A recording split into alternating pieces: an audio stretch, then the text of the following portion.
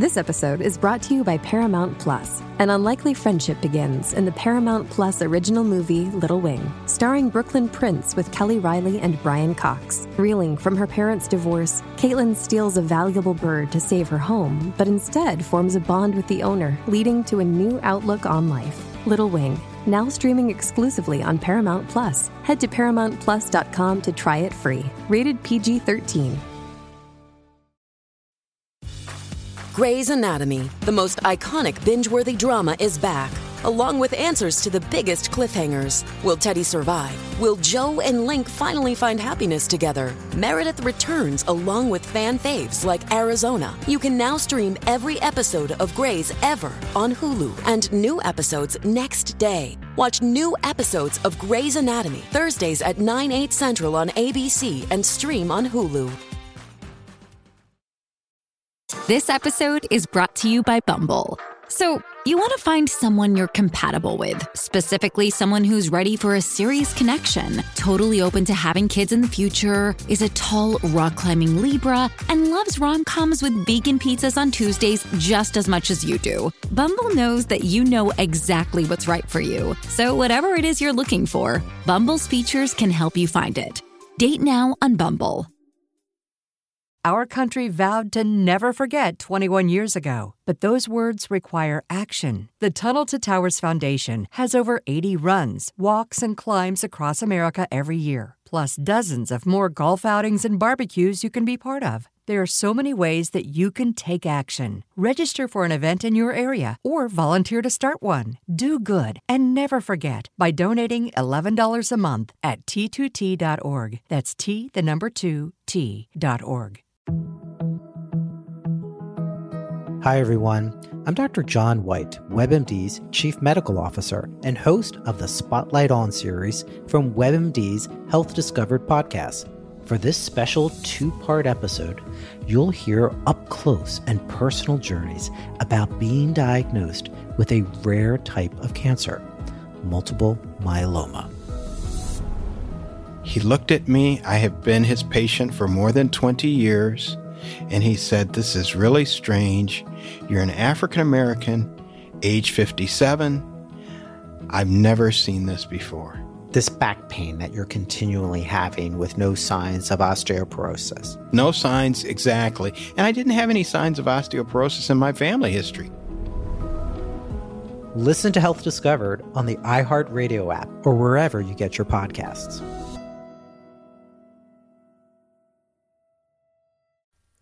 Is it me, or did Jennifer Aydin's drunk ass make anybody miss life pre-COVID?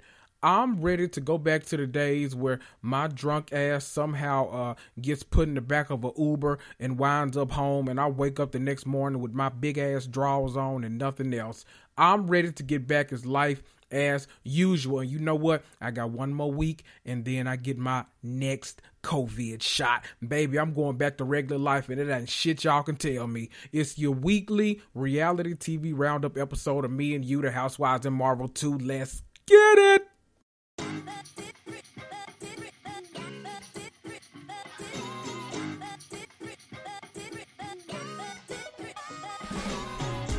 Hey guys, this is the self-proclaimed season ticket holder of pop culture and your mama's favorite black geek.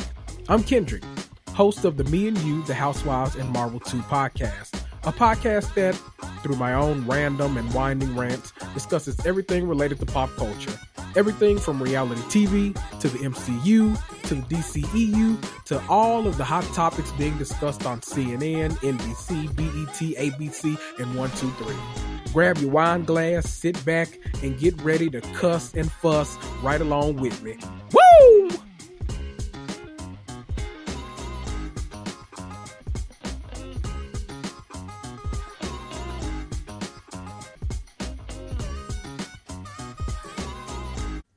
Y'all, this has been a heavy week. We've been focused on all of the injustices done to our Asian American brother and sisters.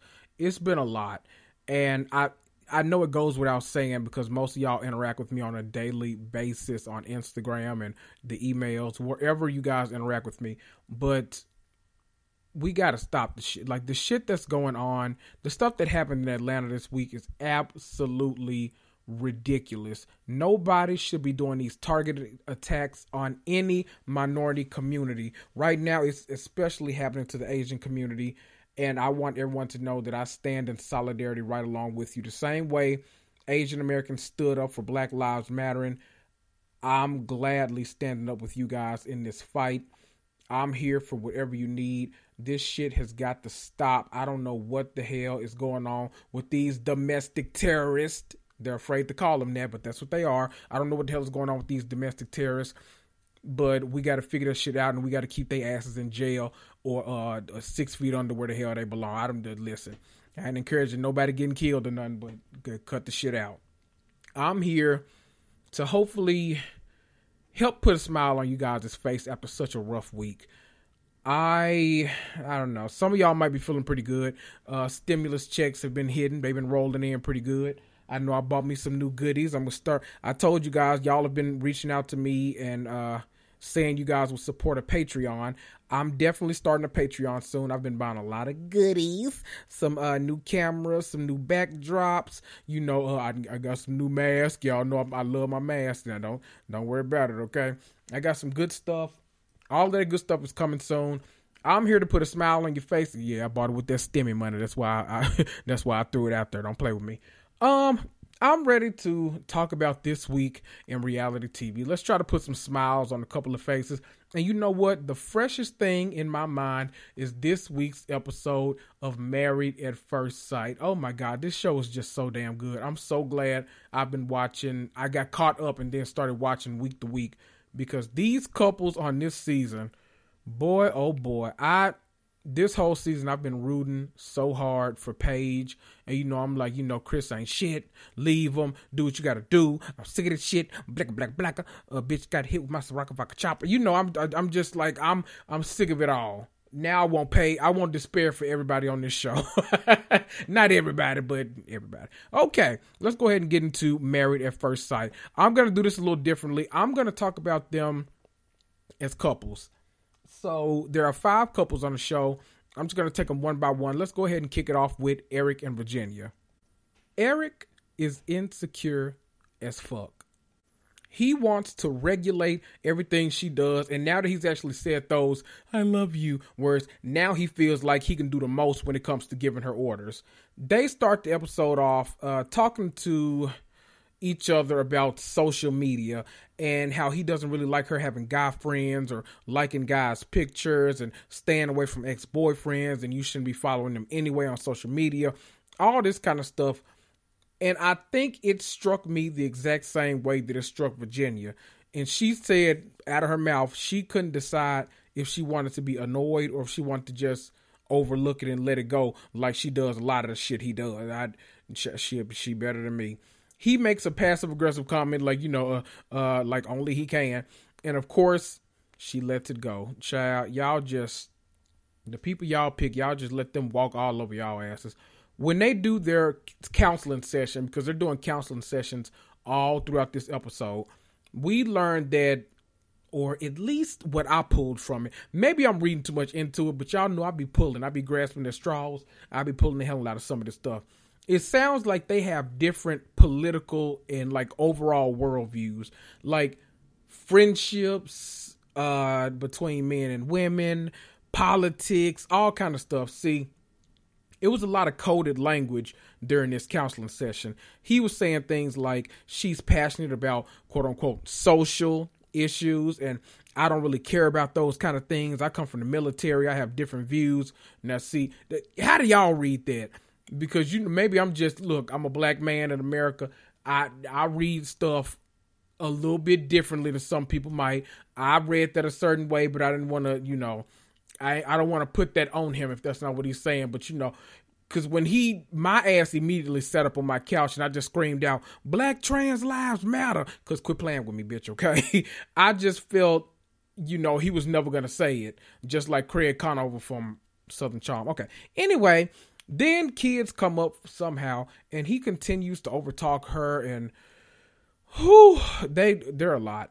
they're almost as bad as Chris and Paige at this point, which I know is super weird to say, but they are. They do a whole lot.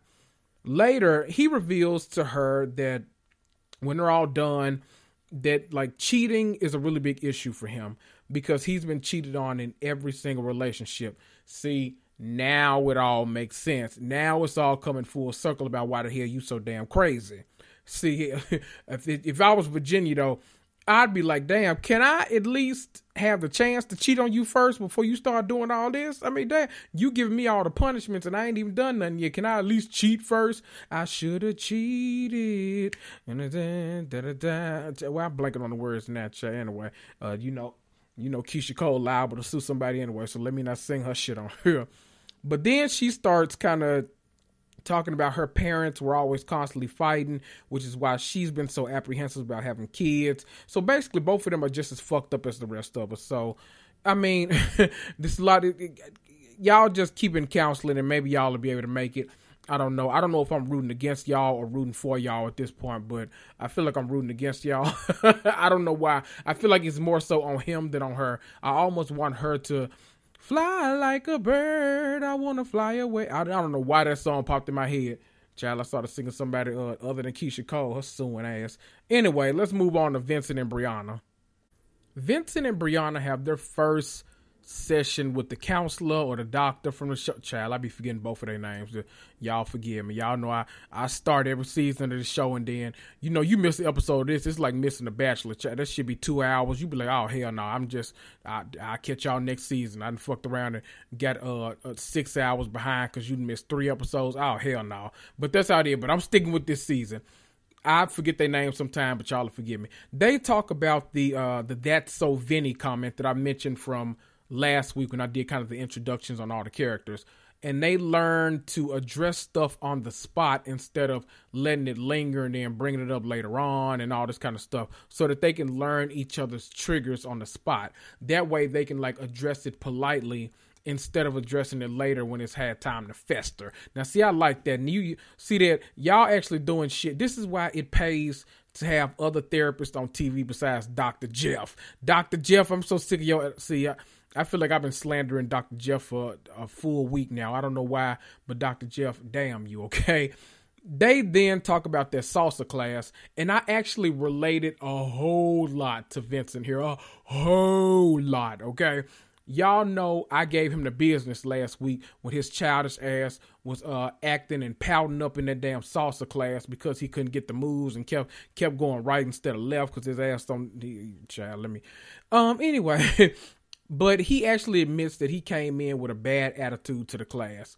Bravo. I'm glad you at least had enough nerve to admit it. But then he said that he also, his shirt was it was too small. It didn't fit him because he had gained a little weight.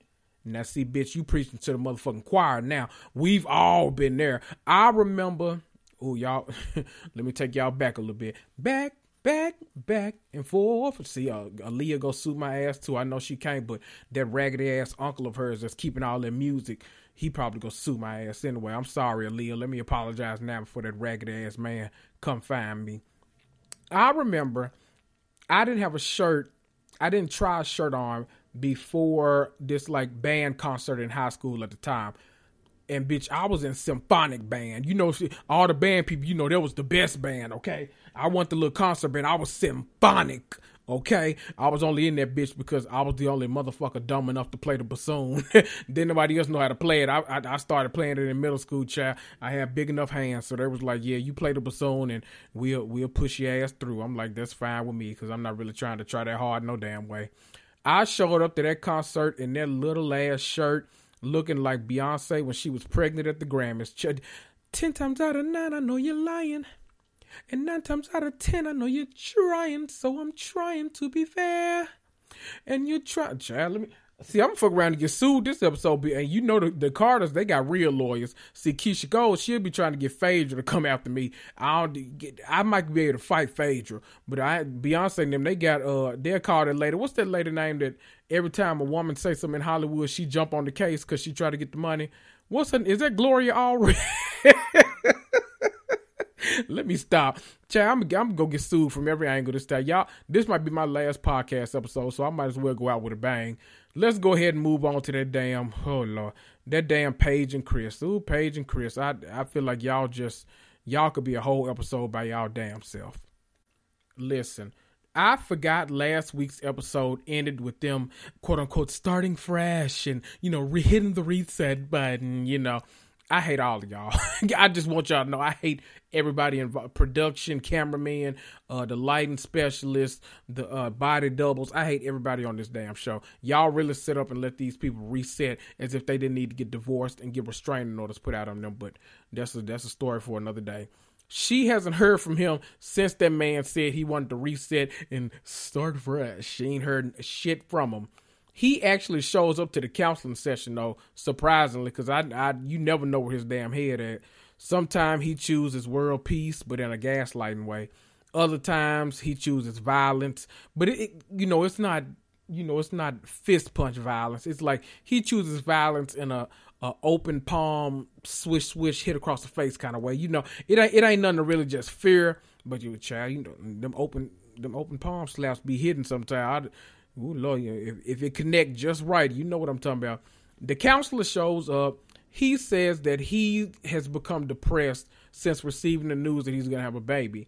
She says that it's all like reliving everything all over again. She feels secondary now because she feels like the baby takes precedence over a wife that you've only known since you two met at the Hilton Garden Inn 2 weeks ago in that damn conference room at the hotel where y'all had this damn marriage. I'm just saying. When it gets back to Chris, this damn man said, I don't feel like my heart is in it, which is a complete 180 from what he said just a week ago. Wait. I said, wait. But see that you are the most confusing person on the fucking planet. Paige is getting annoyed, which she should be finally, because she doesn't know what they're doing anymore. Girl, how you think we feel? You sit up to tell me, I don't know what we're doing anymore. We haven't known since the first episode when that man said he wasn't attracted to you. We haven't known what the hell y'all were doing since then, but you know what? We let y'all do it. You know why? Because we believe in freedom. How about that? It only gets worse because later they try to sit down and craft their week out together. That man act like he's so goddamn busy. Like he Jeff Bezos, the ghost of Steve Jobs, and the people that worked at Enron all together. Like he just busy. He finally says, well, you know what? Let me bring some food over one night. She's like, ooh, great. Okay, we can just, play some card games that night. He says, oh, I won't, WON''T, won't play card games. Not don't, not I don't play them. I won't play card games. That man said, you know what? Let's Bible study that night instead. Listen, don't bring God into this, okay? God said, now why am I in it?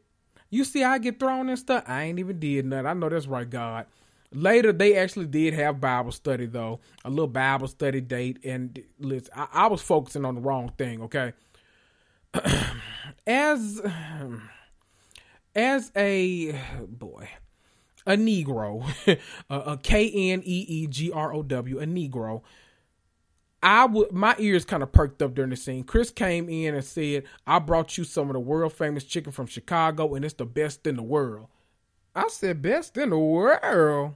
Best in the world? Boy, I come from Memphis. You better quit playing with me. I know plenty of people from the South. You're not just going to tell us you got the best chicken in the Midwest and we ain't going to put up a motherfucking fight. You don't have the best chicken now. Quit playing with me. See, let me stop. This is getting dangerously close to being stereotypical, and I'm being dead serious. That's the problem. So let me quit. I know I have a lot of white viewers. Hey, white viewers. And just like Matt James said, I might be the only black child. We're going to get into that shit later. Them ignorant. Anyway, they have Bible study, and I barely paid attention because I felt like they were going to send us to hell. I'm just saying. But when that man said, speaking of the baby, my ears perked right up. I was like a dog that heard, you want to go outside? You want to go outside? Come on, baby, let's go outside. My ears perked right up. That man said his baby mama got into a bad car accident, and that it should have taken her life like years ago, but it didn't. So she hasn't driven in years because of that, and she only does like ride share, Uber, Lyft, all that other kind of shit. Because of that, that man opens his mouth and said he bought her a brand new Benz to ride around in. Brand new Benz. See, in my mind, you sending a message. I'm just saying, I don't know. I can come down either way on this issue. I can be Team Chris or Team Paige on this, but I'm way more inclined to be Team Paige. Even though she didn't outright say it was an issue, that feels like an issue to me. Of course, get the mother of your child a car. Of course, she deserves something to ride around in. That's she's gonna be carrying your child. She's gonna be taking care of your child. They need to be able to get around again. But buying her a brand new Benz, God, that might be, I don't know. I just feel a little ways about that, especially when you got a wife that you didn't discuss it with. Now, I know y'all doing this little pretend marriage, so you ain't really got to discuss it with her. But that, to me, that feels like you trying to send a signal to her. It feels like you trying to buy your baby mother's love, because last week she said she didn't want to be with your ass no way. And now you still trying to play both sides and figure out which team you want to be on, and whoever will take me, I'm glad to go. Here I come, sis. Here I come, niece. I'm coming. Here I come, baby. Let's move on to Clara and Ryan, because I can talk about Chris and Paige all damn day. Them people are draining. Let's talk about this little boring ass, sexless ass couple, Clara and Ryan. Clara and Ryan start off by doing the exercise that the therapist sent them home with. They start answering just random, they have like a fishbowl. They start pulling out random questions and they start answering them. And we relearn that Ryan still has some intimacy issues that are directly tied to trust issues. And then we learn that one of Clara's triggers comes from her last relationship with her and her boyfriend. Now get this. Her and her boyfriend slept together a total of 3 times in 1 year. You heard me. 3 times in 1 year. You want me to say it again? 3 times in 1 year. Yeah. That's what she said. I don't blame her, because, she coming across as really sexually frustrated on this show. Well, it sounds like you ain't had it in a while. So I'd be, Ryan would have to get the hell out of my house. I'd have to get on Tinder or Grindr or Hinge or Timey or whatever she called, because y'all bullshitting now. During their, she says that she doesn't feel desirable, and so she's scared that history is going to start to repeat itself. I definitely get it. During their counseling session, they addressed the kind of sexual frustration between them. How Clara is a much more physically sexual person than Ryan is. He couldn't even tell that lady when he think they might knock the boots. Good party, rockin', knockin' boots all night long. Come on, H-Town. Clara, run, bitch, run. I'm playing because Ryan seems like an amazing guy. Like he'd be a great husband. But damn, Ryan, everybody need the cobwebs knocked out the corner of the ceiling every now and then. You playing. Then the counselor asks Ryan for a moment alone with Clara, and they start having a little conversation about intimacy and all this kind of stuff and what she needs from Ryan. And the question gets brought up, do you think Ryan was dishonest about whether or not he's a virgin? Child, look, now the people think Ryan ain't never been up in no skin before. It's a valid question, because it seems like virgin maybe issue. I don't know. It's a question that deserves to be asked. He claims he's been with people before, but I don't know. Maybe not. At that point, I was so damn close to the TV because I needed to know. You hear me? I needed to know. When he finally rejoined them, they ask, they start talking about how Clara has never had an emotional connection to sex and how it never has been asked of her before. And now she nervous with that man because that man won't slang no dick her way. This is just, it's a lot. I want all 5 of these couples to break the fuck up. How about that? Especially Jacob and Haley. Let's move on to Jacob and Haley, the last couple we're going to talk about, and then we'll move on to another show, because let's talk about Jacob and Haley. they talked to the counselor, and Haley came in dropping bombshells. She was saying, like, even though they hit the reset button, which we saw last week, and that they've been on a relatively good page ever since, she said she's never had this much difficulty connecting with people. Now, not necessarily, you know, people for relationship, but just people in general. She's never had this much time, you know, this much strife connecting with someone. She said that she hadn't had much, you know, issues in that he's too much into the 80s. She said his clothes looking a little thrifty, in my Jocelyn Hernandez voice. Then she asked, well, do you find him attractive? Look, Haley said Haley had to sit there and think about it for a minute, like she was on Jeopardy. The music started playing and everything. She said, well, I was kind of the middle of the road when we met, you know, when I was walking down the aisle towards him. But then I was only, you know, I was doing the work to kind of build that foundation and that connection. But she felt like she was the only one doing that. So then she immediately lost that spark. They both want to work it out, or so they claim. I don't know. Another, you know, we get to another day. The counselor pop her ass back over there unannounced at their house talking to Haley. Now, see, I could have sworn I told y'all asses about popping over people's house unexpected. Y'all remember last week when Juicy popped up over Bira's house on Little Women Atlanta, and now all of a sudden she's supposed to accommodate her. Hell no, Bira sat her ass out on their porch. She said, I ain't clean, a dinner cooking on the stove. No, let's sit out here, baby. You ain't about to go in my damn house. I know that's right, Bira. She couldn't come in mine either. Another day, after the counselor pops over unannounced, she reads Haley, who's the only one she's speaking to at this point. She reads a portion of her initial questionnaire, you know, like the questionnaire that they had to fill out to be on the show. She reads her a portion of it where she confesses to picking guys absolutely apart. And then she realizes, you know, she's saying, okay, I realized that, so I need to do better with the next guy. And then that vicious cycle just keeps going over and over and over again. She had to remind her ass, bitch, you married. You mad. At least give your damn husband a chance. If you won't get nobody else on the planet a chance, at least give your husband a chance. Now, see, these damn Married at First Sight people, they'll take your ass through it. But it'd be 2 good-ass hours of TV. If you still haven't started watching, go fire up that DVR this weekend. Just crank through a couple of episodes. You know, you got to make it through the wedding episode. Shit, the wedding episodes be the first 3 damn episodes. You be like, God damn, that's 6 hours of wedding. I didn't need to see all this, but hey, if they like it, I love it. Let's go ahead and move on to, I'm very happy to announce, The Bachelor. Now, not because I'm excited to talk about The Bachelor, but because this is the last time that I got to talk about Matt James and The Bachelor on this damn show. I'm so glad they finale this week. I don't know what to do. I've been so sick of Matt James for so long. I'm gonna tell you what, I've been sick of Matt James ass since Heather left. Wasn't there? No, Victoria. That was it, Queen Victoria. Ever since she left, I've been sick of it. I've been tired.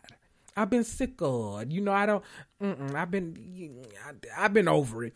And it just been, you know, he lame, vanilla, so I'm sick of it. But I'm ready for The Bachelorette, both seasons that we got coming up. We'll get to that part in a minute. But let's go ahead and talk about this lackluster finale and that After the Rose special. I was thinking about not covering either one of them, but let me run through them, okay? Listen, Bachelor Nation, quit motherfucking playing with me. Quit playing with me. This is the second time that y'all have gooped the children. You mean to tell me we could have watched Matt James' brother John instead of his lame ass all this season? His brother that dressed like Nipsey Hussle with braids and a beard and gold teeth. See, rich with a mouthful of gold. Rich with a mouthful of gold. And he a rapper too. See, I had to hit that Gucci Mane on y'all. Don't judge me. What was funny as hell was that you can tell John was being produced. That man pulled Michelle aside and he wasn't paying attention to shit she was saying. That man was thinking about what he was going to eat for dinner. You know them craft services on those production sets is bomb, okay? It's ABC too. Oh, I know. He probably walked around. He probably walked past that lobster with some, with the good Cajun seasoning on a shell, and then with that good butter, and then he had that butter on the side with the lemon pepper seasoning in there. See, y'all don't know how to eat. That's all right though. I'm gonna teach y'all how to eat one day. I'm gonna do a whole podcast one day on how to eat, because y'all don't know how to eat. It's gonna be called Too Skinny. How to eat. I'm gonna show y'all one day. I'm telling y'all, I'm gonna show y'all how to eat. I'm gonna go to every restaurant in Memphis and do a critique. That's what the hell we're gonna do. I mean, I'm gonna start off with McDonald's. Except I'm not gonna eat that shit. Fuck McDonald's. Overall, Michelle made a great impression. Whatever. He not gonna pick her ass no way. They liked Rachel too. You see how fast I'm going through this shit. They like Rachel too, though. So one thing we can really gather is that his family is full of terrible judges of character. I'm just saying. I mean, damn. Y'all can't even decipher a racist from a normie. Oh, not a normie. Where did I pull that from, chat? Somebody that's not racist. We gonna call us normies now, okay? Because y'all getting a little too comfortable with racism. I'm just saying. Let me tell y'all something. This episode came out like this week, and it already didn't age well. After his mama shook his ass up and told him, don't fall in love or whatever she said, child, y'all know I be making shit up. I be half-ass paying attention to The Bachelor nowadays. He says he needs to talk to somebody who has been through it all before. That man opened the door, and I'm thinking we about to get in for a big surprise. I'm thinking it's Rachel Lindsay or one of them other tired-ass bachelors that have done this before. He opened the door, and it's damn Chris Harrison waiting for his ass to talk to him. But see, that's why you picked Rachel ass, because his ass the one that was in your ear telling you to do the shit. See, y'all irritating. Matt tells him all of his concerns, and Chris comes to the same conclusion I was coming to. So you acting like you don't want none of these women now? See, let me find out y'all reshot this ending. It feels real reshootish. Reshoot us with y'all funky asses. He says he wants to let the week play out.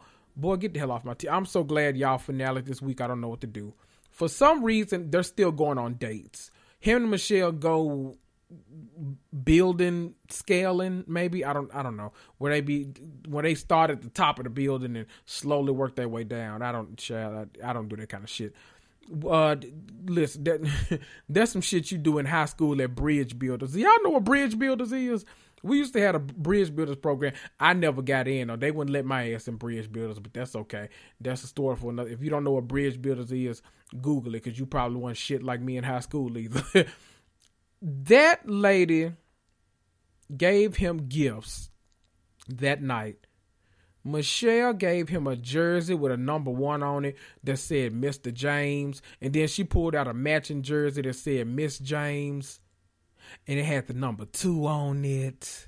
And she's smiling and laughing and sniggling and she giggling. And that man was ready to break the fuck up with her the whole time. Ain't that some shit?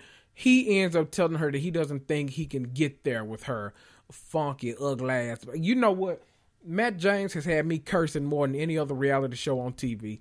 Funky ass. See, that's what I hate about The Bachelor. Boy, you knew you didn't want her or any other minority that came through that damn door on the first night. If you...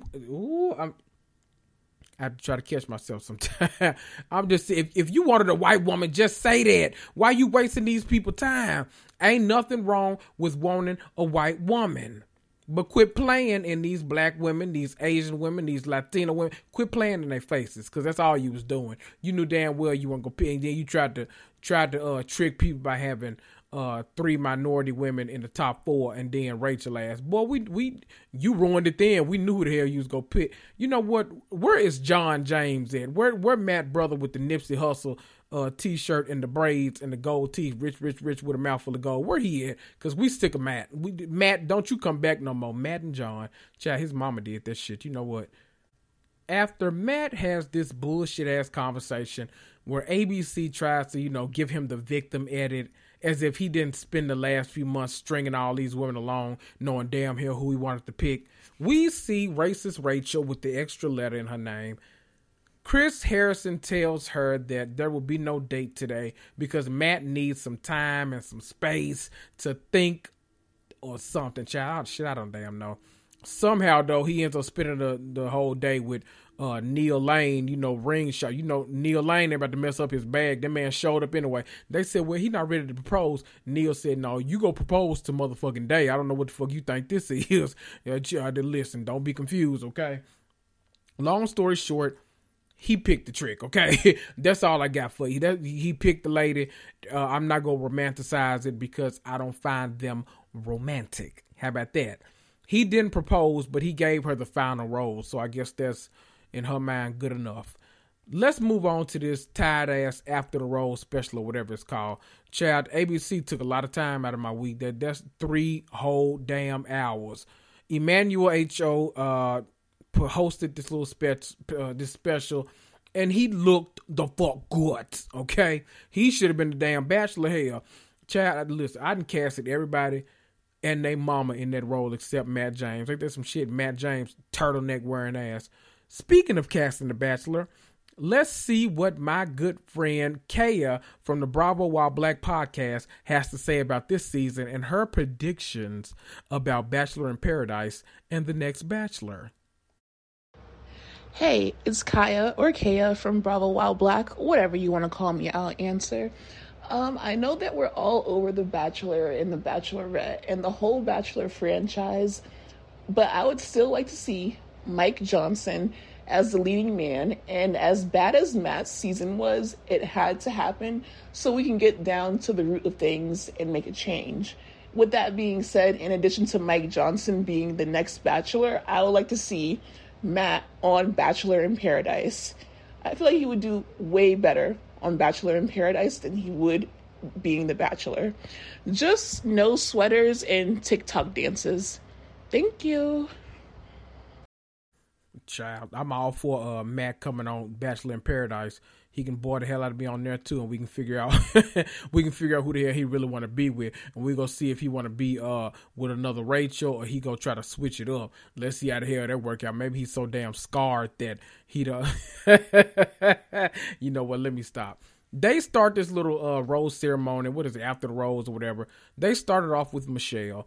And they got her doing the devil's work by defending Rachel, saying, I just know she has a good heart, but she has a lot of learning to do. Girl, damn you. One thing interesting is that she asked could she have 2 minutes alone to kind of say her piece with Matt. She was giving us a little behind the scenes tea. She said that she asked for these 2 minutes to kind of say her piece to Matt, and she was told that man refused to even see her. Punkity punk. I hate that man. I just hated that. He comes out and she gives her spiel and he apologizes, I guess if that's what you want to call it. That's what happens. I like the conversation between Matt and Emmanuel I don't know what they were trying to do. I don't even know if I really like this conversation, to be honest. It was a little tired. I don't know if I needed them to. Well, Emmanuel, you can definitely have this conversation. Matt, you doing a little damage control, and I'm not with it. They talked about kind of being 2 black men in America and him being the first black bachelor. See, now he want to claim the black bachelor title instead of biracial like you've been calling yourself all season. We'll get over that, though. He talked about the pressure he felt to be on his best behavior, as he said. Now, we all know what he's talking about. He said not only did he have pressure to be like the perfect black person and the most non-threatening of black people, he was also the man who was picked to be a bachelor during a time when our country was experiencing a lot of civil unrest, and it was at its like highest form of possible civil warness that we've come to in a while.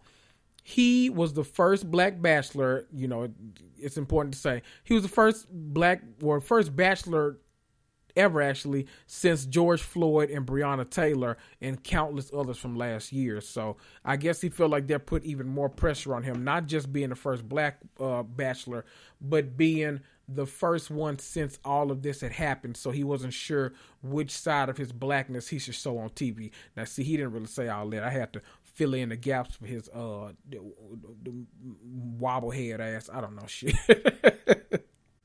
Then Emmanuel asks how shit has been after he picked Rachel. He says that everything was glitter and sparkles and sprinkles, you know, and confetti and all of this at first. But then he was made aware of them pictures and the parties and the associates. You know, he took the long route to say that they not together anymore. He says she's doing the work to grow and change, I guess, and that he's giving her the space to do that. Then he brings out Rachel just by herself at first before he was going to grill her ass about them pictures. That man threw them pictures up on their screen and asked her everything from why did it take you so long to apologize, to what are you doing to learn and grow, to who can we blame for your upbringing. Now, he didn't ask it like that necessarily, but I can read between the lines. I've told y'all this many times. I read between the lines, okay? Then they discuss the breakup, which Matt had just talked about, and how confused she was when he called her to break up with her. Child, confused about what? That man couldn't be out here black with a whole racist wife. The fuck? Matt comes out and then she apologizes yet again. Listen, let me just stop, because how the fuck am I supposed to, I didn't know how I was supposed to feel watching this as a black man. No, like, honestly, like, I need somebody to tell me how I was supposed to feel watching this whole scene transpire.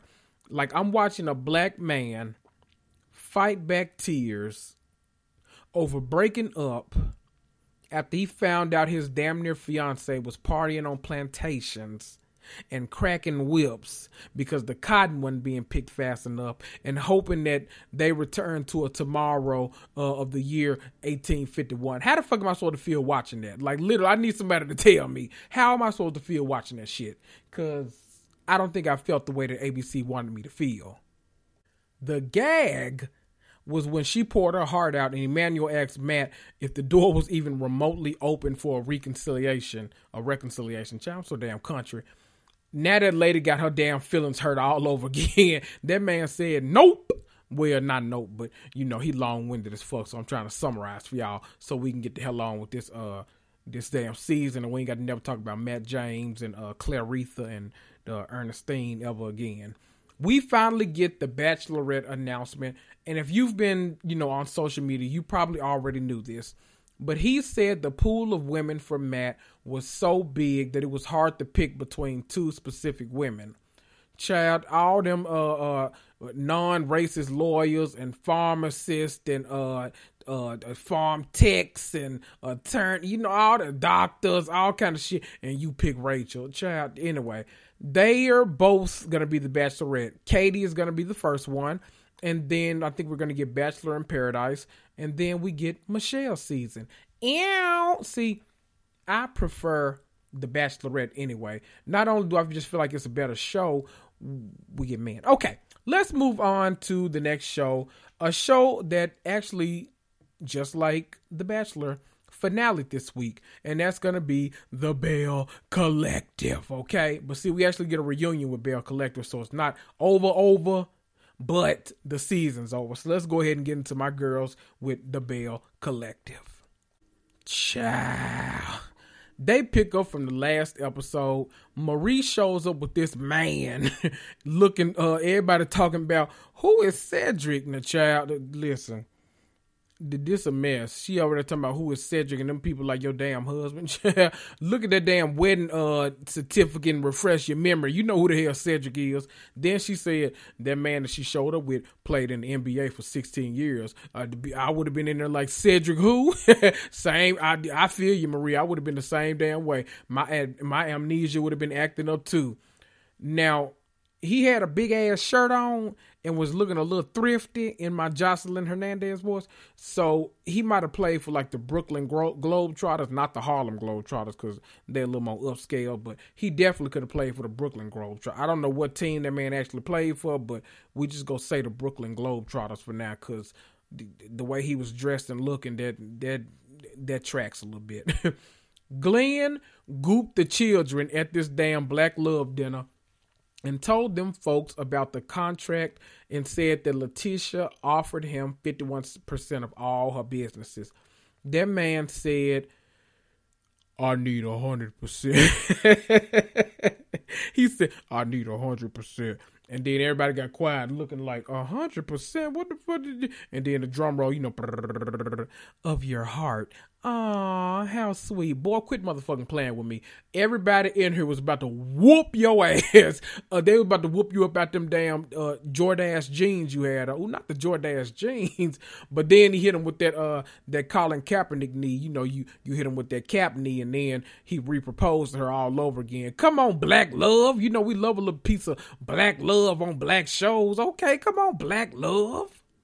I love that this show paints black women in such a good light, especially concerning business acumen. Latrice's, these names, is it essential, some sexual seduction beauty launch party. Latrice really is an inspiration to people everywhere. She was the first in her family to graduate college. She started a business selling selling roots out of the trunk of a car. She had a new line of products that's going to be in global stores. I mean, it's just like crazy. She's living her dream in regards to everything she's wanted to accomplish in business. Then we switch to Marie and Essie. Essie, we all got pain. And they're doing a damn ribbon cutting for yet another mental health and addiction facility. Like, wow. I mean, it's inspiring to watch. Somebody watching their mom deal with addiction and deciding to do something with their life to make sure that no one else has to go through that. Come on, Ree and Essie. That's what I'm talking about. Look, Essie, ain't nobody got pain. You see, I held it a little bit. That was that lay off effort. Y'all, let me stop. The ghost of Jennifer, what's the other Jennifer name? The ghost of the original Jennifer gonna sue the hell out of my ass. Let me stop. The lady ain't even dead. Marie talks to them about dropping Cedric ass at this ribbon cutting and getting with that tall ass tree to climb that she showed up with. Now wait a minute. Why did it just hit me? Hold on. I've been trying to realize why this man looked so familiar to me. He just felt he had a familiar presence. He reminds me of Bob Whitfield's sweating ass, except a little less sweaty and slightly better looking, maybe. I don't know. Let me move on, because that just kind of that shook me to my core a little bit. Let's move on. My fiber, my well-being. It just shook me. I don't like that. But Marie, as long as that man actually show up at the house, unlike your husband, you got a winner. I'm rooting for y'all, I guess, with his globe-trotting ass.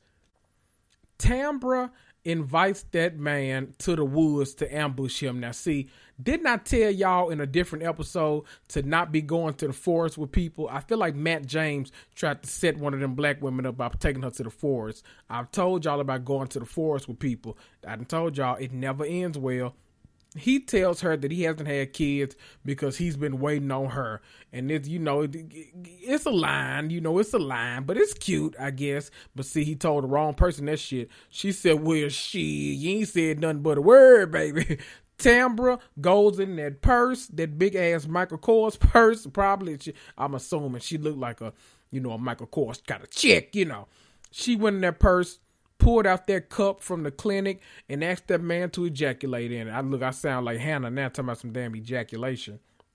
Both of them got tickled as hell, and this man actually agreed to go fertilize her lawn. Now, see, you got a good one, because most men would have jumped on a motorcycle and drove off fast like Tom Cruise ass be in them damn movies.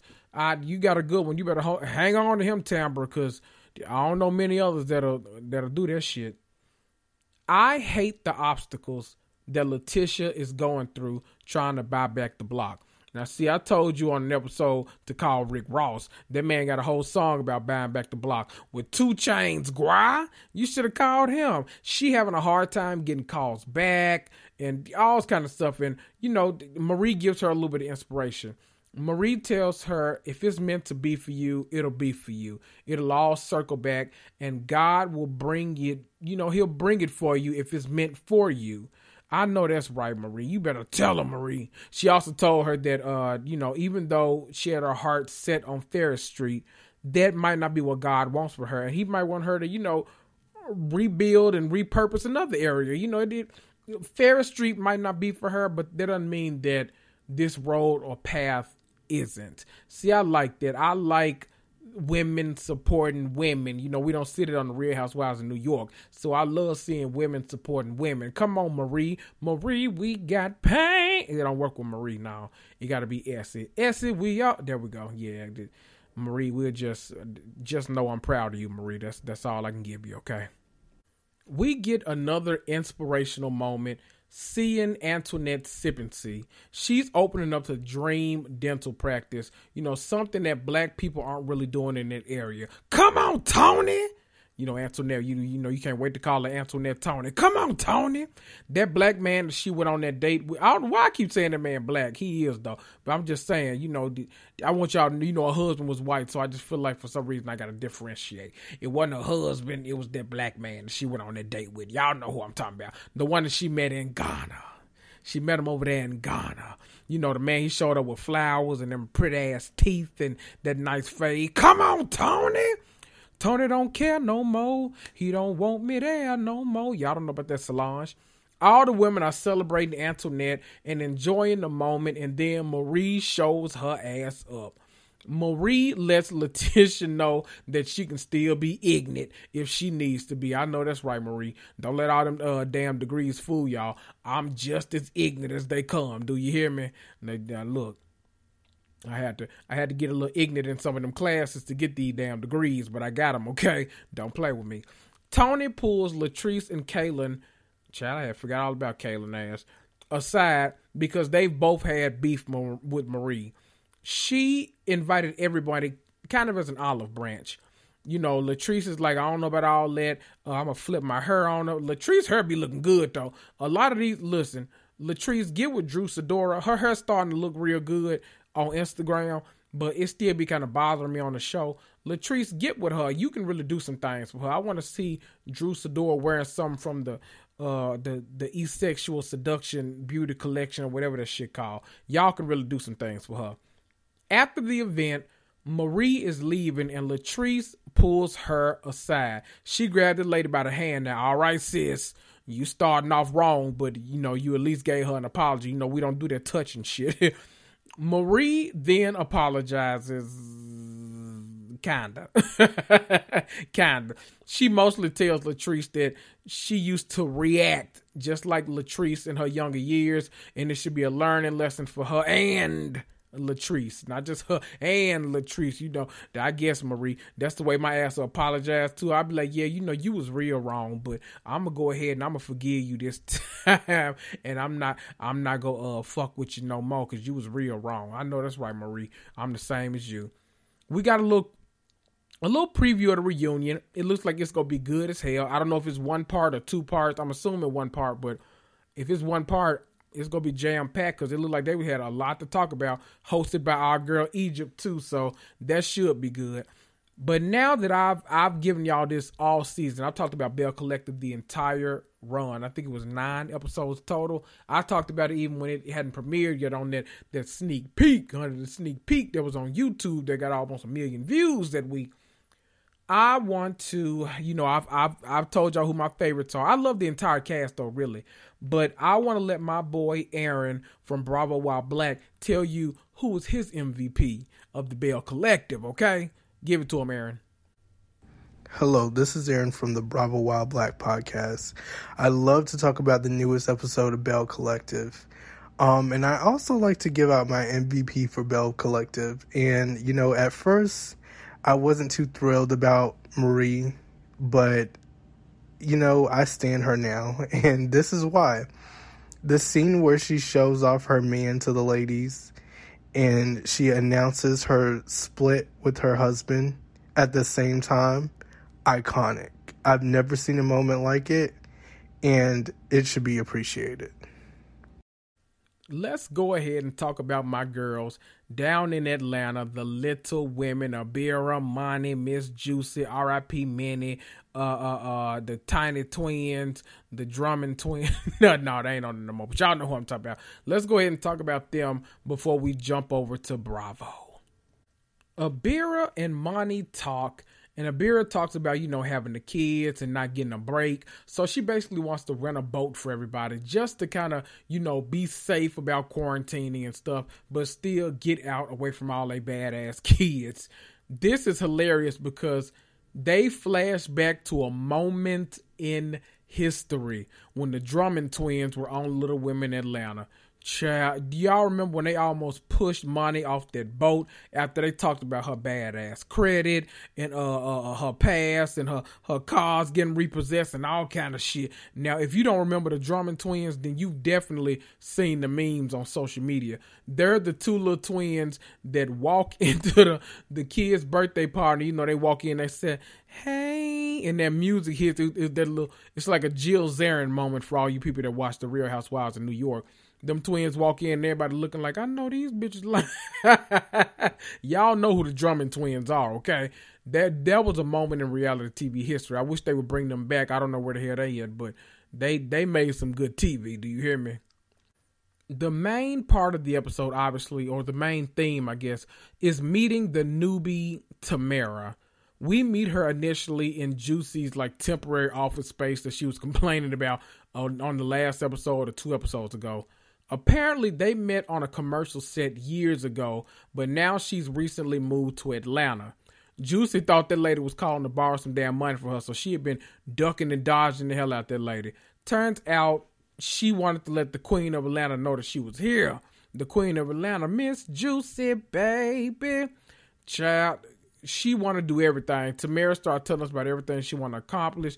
She wants to do everything. She want to start a business. She got skincare products. She want to be a comedian. She want to be a Beyonce backup dancer. She want to be the person that adjusts Sierra and Janet Jackson audio to turn it the fuck up when they doing that whispering shit they be doing on the microphone. She want to do everything, and she wants Juicy to be her mentor.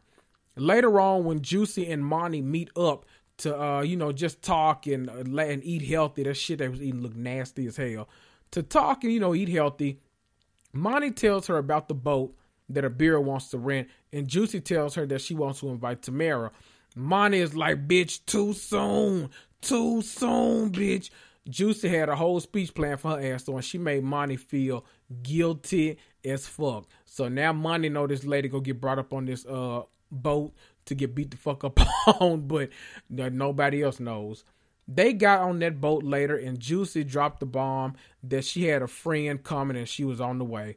Abira was not having that shit. She wanted to fight Charlene ass. Anytime they mad at Juicy, she ain't Juicy. That's Charlene. Tamara show up and she gets a whole cold shoulder from everybody. She told the captain to go ahead and take off. Once they were out there at water, Abira apologizes for showing up drunk to the self-defense class, and she had gifts for everybody. She had basically made these kind of self-defense bags, and they had everything from mace to sticks to what's that shit called? Some kind of stabbing stick that she made. I don't know if that's a real thing, but she made them, and the kids helped out. I don't know if that was a safe arts and crafts product, but I'm here for it. Everybody needs to know how to defend themselves anyway, so I'm here for it. All the kind of goodies that a true crime connoisseur like myself would really appreciate. So Abira, if you want to if you listen to this podcast and you want me to be an ambassador for your true crime bags, just send me one, okay? She had one for everybody except Tamara, obviously, because she didn't know that she was coming on the boat. They continue to haze Tamara, basically. I mean, it's hazing the entire time she's joined a sorority. See, this shows y'all a lot about human nature, because Abira has been on this show for years now, and that lady just started getting along with these people 2 weeks ago, and now she got the nerve to be hazing somebody and ignoring this damn girl. You got me out here living with Abira? Abira ass wouldn't even talk to the damn lady when she was trying to bond with her. Now, Tamara, I want to defend you, but your ass do talk a lot. Damn, you was filling up a lot of that what's it called? That blank space that was in the air. You was talking a whole lot, okay? Shit, folks work all day. The last thing they want to do when they get off work is keep talking to y'all asses. Let's play the quiet game or the silent game, whatever it is that parents play with their children. Let's just play that for, just a minute. I do like that next scene that, Abira pulling Juicy aside by inviting her out, shading her, and then accepting everything that she was trying to say. That was my favorite line of the episode. So how you feel about that stunt you pulled on the boat? But it was during that scene that Abira realized she needed to give Tamara a chance, and that led to the next scene. Later on, Abira, with her wedding wavy Kim K hair, Abira been switching up that hair. She ain't playing with y'all no more. She actually invites Tamara to lunch because she realizes how she's been treating her, basically, and she wants to extend an olive branch. See, I guess this the week of the olive branch. Who was the first one to extend it? I forgot who we talked about already. Well, no, not yet. We'll talk about New Jersey. Teresa tried to extend an olive branch. They told her to stick it up her ass, child. Y'all ain't gotta talk to that lady like that, okay? But Abira invites Tamara out to kind of extend an olive branch. Abira told that girl, I forgot you was on the boat. You know what? Then she tried to clean it up and said, no. I mean, you jailed with us just so good, girl. There you go, Abira. Clean that shit up. I ain't mad at you. Clean that shit the fuck up. After all this, and after finally, people are kind of starting to come around to Tamara, because, the Tiny Twins never really had a problem with her. They just didn't want it to appear that they were replacing Minnie, because, they loved them some Minnie. They all end up going to a rage room. This is something I've always wanted to do. I'm the personality type that, I'll let a lot of bullshit slide until it can't be slidden, until it can't be slizzy. I don't know. Until you fuck with me one too many times. That's what I'm trying to say. I feel like we'd have world peace if the government and health insurance companies, Blue Cross Blue Shield, Cigna, all them people, if y'all paid for one rage room per week for people, that's all you have to do. The world would be a much better place. People would get their rage out and they wouldn't be out here shooting and stabbing the shit out of people. Anyway, after they get done fucking up some shit, and Monty started, she doing all that and she's staring at Tamara the entire time she was fucking shit up. Tamara decides to address it. She's like, okay, now look, Monty, you been real cold with me, and you staring at me while you breaking the stuff. You look like you got issues with me. Do we got Anna? Do we got beef? What's going on? She brought that up with Monty and all hell broke loose. They argue about the size of Tamara's eyes. They argue about goggles being see-through. They argue about the melon on the floor, and no, it's not the same melon that was in that video with Bolo. Y'all so nasty. Y'all nasty. That was not that same watermelon or plum or whatever the hell that was that Bolo was sticking it out of. Child, Monty ended up getting the fuck up, and she smashed some shit on the way out, and she left the hell out that rage room. And I guess we got to wait till next week to see how the hell that resolves itself. It looks like they're going to have a conversation next week, and I'm ready to see what they time about. Because, child, Monty was over that shit. Let's go ahead and get into the Real Housewives of Dallas over on Bravo. We're going to keep the channel on Bravo for the rest of this episode. I've taken y'all to OWN and to Lifetime and to ABC. I take y'all, on a lot of places. So we can finally go on over to Bravo. Let's get it with the Real Housewives of Dallas. We pick up from last week. And not Deidre, child, look, I'm talking about my friends I know from high school, not Deidre, child. Deandra. We pick up from last week, and Deandra's hairdresser style, / spiritual advisor / club promoter. he's leading the group in all these spiritual exercises or whatever we want to call them.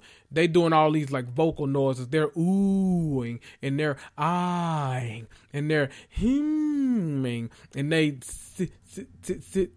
sipping on some scissor, sipping on some sipping. Look, I'll be honest. I watched way too many cult documentaries and series to find any of the stuff that they were doing relaxing. I feel bad saying that, but I feel like they haven't put like a religion or a spirituality on this, and they still talking about that man bad, so I don't feel too bad. But the moment he put a religion or something to it, I'm gonna stop talking about that man because I feel bad. Deandra's hairdresser / club promoter / spiritual advisor actually seems like a pretty nice person. They split into pairs. And they take center circle, as the pairs one by one. Deandra and Carrie go first, and they talk about all their kind of unresolved issues, like Carrie being a petty ass trick, and Deandra being in their room talking bad about Carrie ass. All of that's understandable. I talk bad about her ass too. Shit. Then Brandy and Tiffany, it's their turn to go after Dee and Carrie work out their shit. And Brandy admits that she's put a lot of her own insecurities onto Tiffany and that she's apologetic about it, child. I guess a little too late, but Tiffany accepted the apology and says, "Don't worry, bitch. I'ma check your ass if you get too loud." I know that's right, Tiffany. Let's fast forward to the next day because they didn't really do much at this spiritual gathering. So Tiffany is going to have a conversation with her boss because she wants to take time off or like either take like a reduced schedule. To her surprise, her boss actually agrees to it. She had to get her husband to hype up first before going to have the conversation, but he actually agreed to it. She's going down to 80%. Now she's concerned that, about having that conversation with her mom. That's a whole nother thing because y'all know she told us her mom is overbearing AF. Okay. I like to give y'all a little peek into my life every now and then. I got to give y'all a little peek every now and then since y'all nosy as hell. I'm actually considering doing the same thing at work. And it's not just because I saw this episode and thought, ooh, I want to work less. No, this has actually been something I've been thinking about for about half a year now. Once I make a few changes, I'm thinking about going down to a 4-day work week. My job is so overwhelming right now and has been for a full year. I've told y'all that my industry has been absolutely obliterated this past year. So luckily I wasn't furloughed and I was never eliminated. I was actually given a lot of other people's responsibilities, including my manager, who's been dealing with a whole lot of health issues this past year. So once my company said, my company is known for being like one of the best. I don't want to say who I work for, but they're known for being one of the best companies as far as like benefits go. And so even though we're, financially, we're okay, we're making it and they're bringing people back. So obviously we're making money and all that kind of stuff. But now, oh gosh, they always try to, find ways that aren't monetary. Shade. They always try to find non-monetary ways to give us benefits that will make us still love working there, if that makes sense. So once my company, once they said they would let people either go to a 4-day work week where you just don't get paid for that 5th day, or you can either take a 30-day, a 60-day, or a 90-day sabbatical without pay. Y'all, I'm considering all of those options. I promise you, especially if I start this Patreon and I can actually start to monetize a lot of stuff that I'm doing outside of my job. If I can actually start making enough money to where I can supplement that 5th day and actually be doing something I love, I'm definitely thinking about doing it. I'm just saying. Anyway, that was supposed to all be about Tiffany, but I made it about myself. I centered myself in Tiffany working less. But you know what? I'm okay with it. It's my damn podcast. I'll do what the hell I want. It's my birthday and I cry if I want to, motherfuckers. Let's jump to Tiffany's birthday party that Carrie threw for her. Okay. How do we feel about a party being Arabian Nights themed? Honestly, because it's so funny that I hadn't seen this episode, But within the past week, I've had this conversation with someone, which is so weird. I don't know what brought it about, but we talked about, I don't know what this party was supposed to be, Moroccan themed or Arabian Nights themed, which I guess is a movie, so they could get away with saying, no, it's based off the movie. I don't know. I just don't know. I'll let y'all get their asses on social media. I haven't really seen people talking about it, though, so I guess it's not an issue, but I don't know. It's something I thought would be made, I thought it'd be a learning lesson for everyone. So I'm hoping someone actually discusses whether or not they're deeming this culturally insensitive or if it's fine because they can technically say they did it off a movie. I don't know.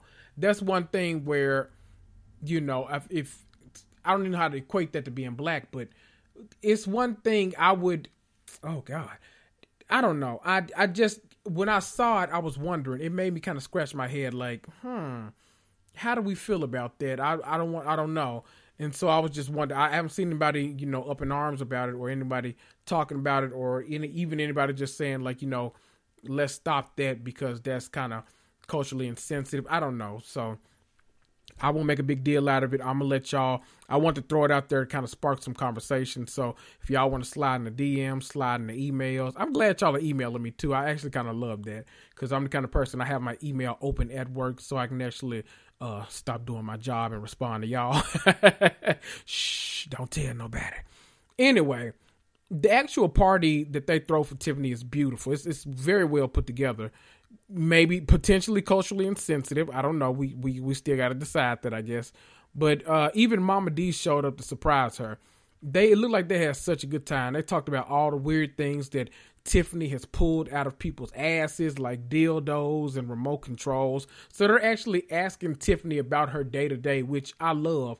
Get to know Tiffany. She seems cool as hell. I like her. She my favorite on the show. But child, I guess that ain't hard since all of y'all so goddamn unlikable. Shit, the day that Deandra is one of the most likable people in Dallas, that's a cold day right there. But you know what? I'm loving Deandra and Jeremy titty grabbing ass. So I like both of them, okay?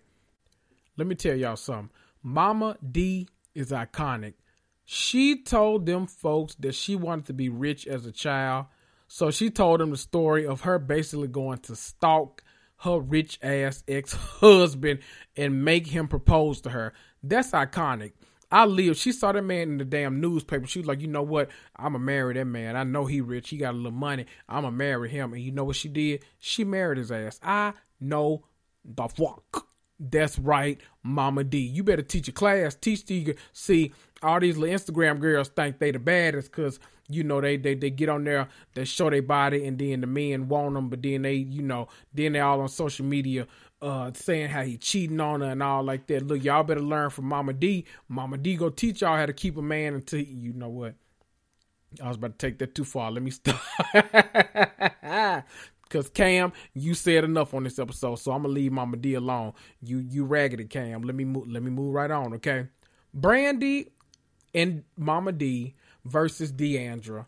Brandy said, for some reason, brought up that damn meditation party. Somebody brought it up. I think Dee did because she said she was uncomfortable and she wouldn't come to it. Brandy said she thinks the meditation party was demonic because all meditation should be done through God and Jesus Christ, and that's not how it was, and yada, yada, yada. Brandy, one thing you never lack is audacity. You have that in spades. You have it every single episode. I'm talking about audacity. You had just said last week that you couldn't be openly racist and it made you sad, but meditation is where you draw the line. Bye. I'm sick of it. Sick of it. SICKUD. Sick of it. I'm sick of that shit. Deandra had something for her ass though, but she was ready to get in that ass, but Mama D broke it up and brought it all right back to Tiffany. Go ahead, D. I know that's right. Child, then Deandra and D ended up going head to head. See, Jen Davis, you started that shit. I've been over here rooting for you, trying to get you on the damn show. You started all that shit. She asked Deandra, she said, well, if Mr. Simmons is your stepfather, why is that your last name? Deandra said, You did it. She told her mama, she said, basically, mama, tell her why I did that. Mama D said you did it because you knew that Simmons would benefit you way more than Calloway ever could. Oh, baby. They got their shit started after that. Deandra said, no, I did it because he raised me. D said, I'm not about to laugh at your ass. All hell ensues, but most importantly, Tiffany Moon was drunk as fuck, and I'm happy for her. Good job, Tiffany. I want you to be as drunk as you can, especially now that you're on this 80% work schedule. See, I'd be drunk 3 days a week, and then I'd be doing my job the other 4. That's what I'm talking about. Tiffany, I'm trying to live through you. I don't know if they gonna let me, but I'm a try, child. I'm just Dallas. Y'all be a lot every single week. Every single week. I'm gonna go ahead and jump into the Real Housewives of Atlanta for the sake of keeping this episode compact, because it was a pretty dense episode with the little slumber party and the whole wedding. It was a whole damn wedding on this episode. I'm going to mainly focus on those 2 things. Now, we did get a cameo. I want to, throw some of the other stuff out there.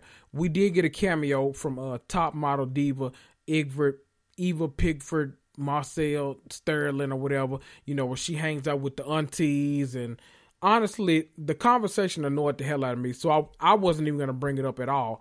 But thank God for my girl, Taria Faison from the What Else Is Going On podcast. She had a few thoughts about this scene. Oh, Taria. Hi, this is Taria from the What Else Is Going On podcast. And when Kenya and Cynthia and Candy and Eva, the non-diva, were at Cynthia's house for her bridal party, I was getting annoyed that Kenya kept bringing up what had happened. It was funny how Candy was saying, okay, they shouldn't be talking about it, when she clearly talked about it with Don Juan. But the way Kenya continued to dig and go at it and then say she was doing it because if it was her, they would have a field day with it. So you're doing this on a hypothetical. Thank God for Taria, because I wasn't even going to talk about that raggedy shit, that raggedy damn scene, because it was annoying the hell out of me too. At some point during this episode, we also get a conversation between Dennis and Porsha. Ooh, I want some Dennis. Dennis sounds good as Finnock, right? Nizow. I'm just saying, the little grand slam with a couple of sausage patties, extra syrup, get you some eggs scrambled hard. Okay, let me go on. Dennis and Porsha, yeah, break the fuck up. At this point, just break up. Porsha deserves, like a count like Luann had, or like a prince from a foreign country. Then she can travel the world being a dignitary, speaking about the importance of eating green beans and all that kind of shit. The important shit that Michelle Obama was doing back then. Now I'm not putting Porsha on the same level as Michelle Obama, but I'm just saying she could talk about eating some green beans. I'd eat the green beans if Porsha told me to eat some goddamn green beans. I'm just saying. Let's go to the slumber party, or the Paris Kiki, or the night in Nice, whatever it's called, that Shamia threw for Drew, Porsha, Marlo, and LaToya, aka the nieces. Before Toya got there, the others talk about It Wasn't Me Gate, where Kenya posted the It Wasn't Me on social media, and then Marlo unknowingly did the exact same on all her social media. All of this, of course, concerning, who was slurping and burping all over Bolo and his thing. Somehow this led into a conversation about Porsha not regulating who Marlo can be friends with. They get into it a bit, but then LaToya actually enters the scene. Surprisingly, the energy between Drew and LaToya is actually great, which is very, very surprising. They're laughing and dancing on each other and everything. Even when they start playing that game, LaToya said that if she had to hook up with anybody, she'd hook up with Drew. I know that's right. Toy. They start playing this game. It's like, what's the thing where you stack the blocks on top? Is that Jenga? They start playing Jenga, but it has like a question on every single block. You read it off. It's either like a dare or a truth or whatever it is. And so maybe it's called Truth or Dare Jenga. Shit, I don't know. Y'all look for it on Amazon and send me a box if y'all can. But this is what I love the most about Real Housewives of Atlanta. Them laughing always makes me laugh. Marlo running around, topless, the girls dancing, they dry humping, they just having fun. I've always thought that this was when Atlanta was their best, when they were just all having fun, because they make you laugh more. Think of the Bolo episode, them slurping and burping all over Bolo, iconic. I live for it. The problem is, this scene gives credence to something that one of my favorite podcasters, Monty from Mixing with Monty, actually said about there possibly being a shift coming to Atlanta. And I actually agree with her, because this scene was leaps and bounds more captivating than that scene with the aunties. Now, I'm not go into that too deep. I'm sure Monty is going to cover it on her podcast, so hop over there and check out her thoughts about this week's episode of Atlanta. But child, I don't know. They just seem a lot more. The nieces seem like they're having a lot more fun than them aunties. So maybe there's a younger shift coming our way. I don't know. Time will tell. Things go left when Toya starts mentioning that Kenya said it was Portia and Tanya, and that she heard it all from the bedroom and yada yada yada. The ladies feel that Toya was trying to bring all this up and do some further investigating on Kenya's behalf. See, that's when shit really go left, because, listen, all the other women got involved after that. Drew mentioned LaToya bringing up at dinner that Drew was bumping and grinding on Bolo. Toya takes shots at Drew's marriage, and baby Drew Sidora from the game came out and she fired right back at that ass. She was ready. Drew talked about that lady marriage. She talked about her husband trying to counsel her. She talked about that lady's hairline, and then she said, LaToya forever? No, bitch. How about LaToya never, ever, ever, bitch? I'll do good. Listen, Portia and Shamia were trying their hardest not to laugh, but that damn Marlo in the background had me on the floor. I was in stitches. Marlo was living for See, Marlo has grown. She knew not to laugh directly in their face, but she was tickled as hell from behind. She was like, now look, y'all giving me a good little kiki right now. Let me go and enjoy this little kiki. Then I'll come back over here and try to break y'all up if y'all get to swinging and fighting and spitting and cussing and fussing and all this kind of shit. Just give me a minute to get my little laugh out. Then here I come. They go back and forth again and again and again. And Shamia is like, damn, the aunties can be in the same room and they can have a good time together. Why can't we? So things actually calm down. Okay, Shamia, being the voice of reason. Okay. LaToya makes it clear that what she's doing is she's trying to say that she thinks that Kenya is the one that leaked the story. Well, girl, why you didn't just start off by saying that?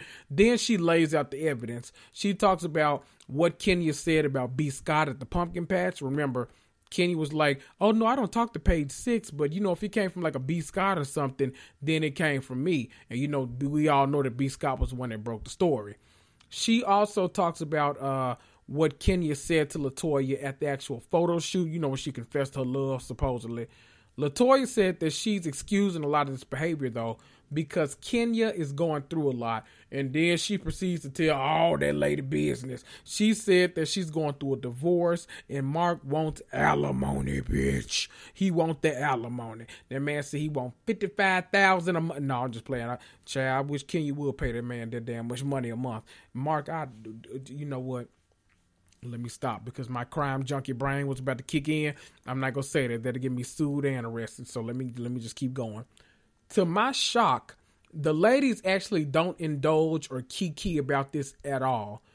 Drew does the mature thing, and she says, you know what? Watch what you say about your friend's business. Don't put it all out there. Even Portia says that, you don't go around telling your best friend's business.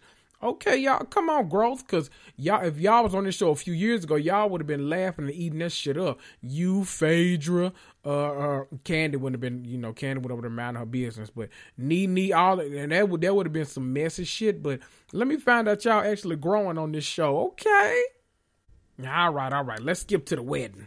Up first, let's talk about the fashions, okay?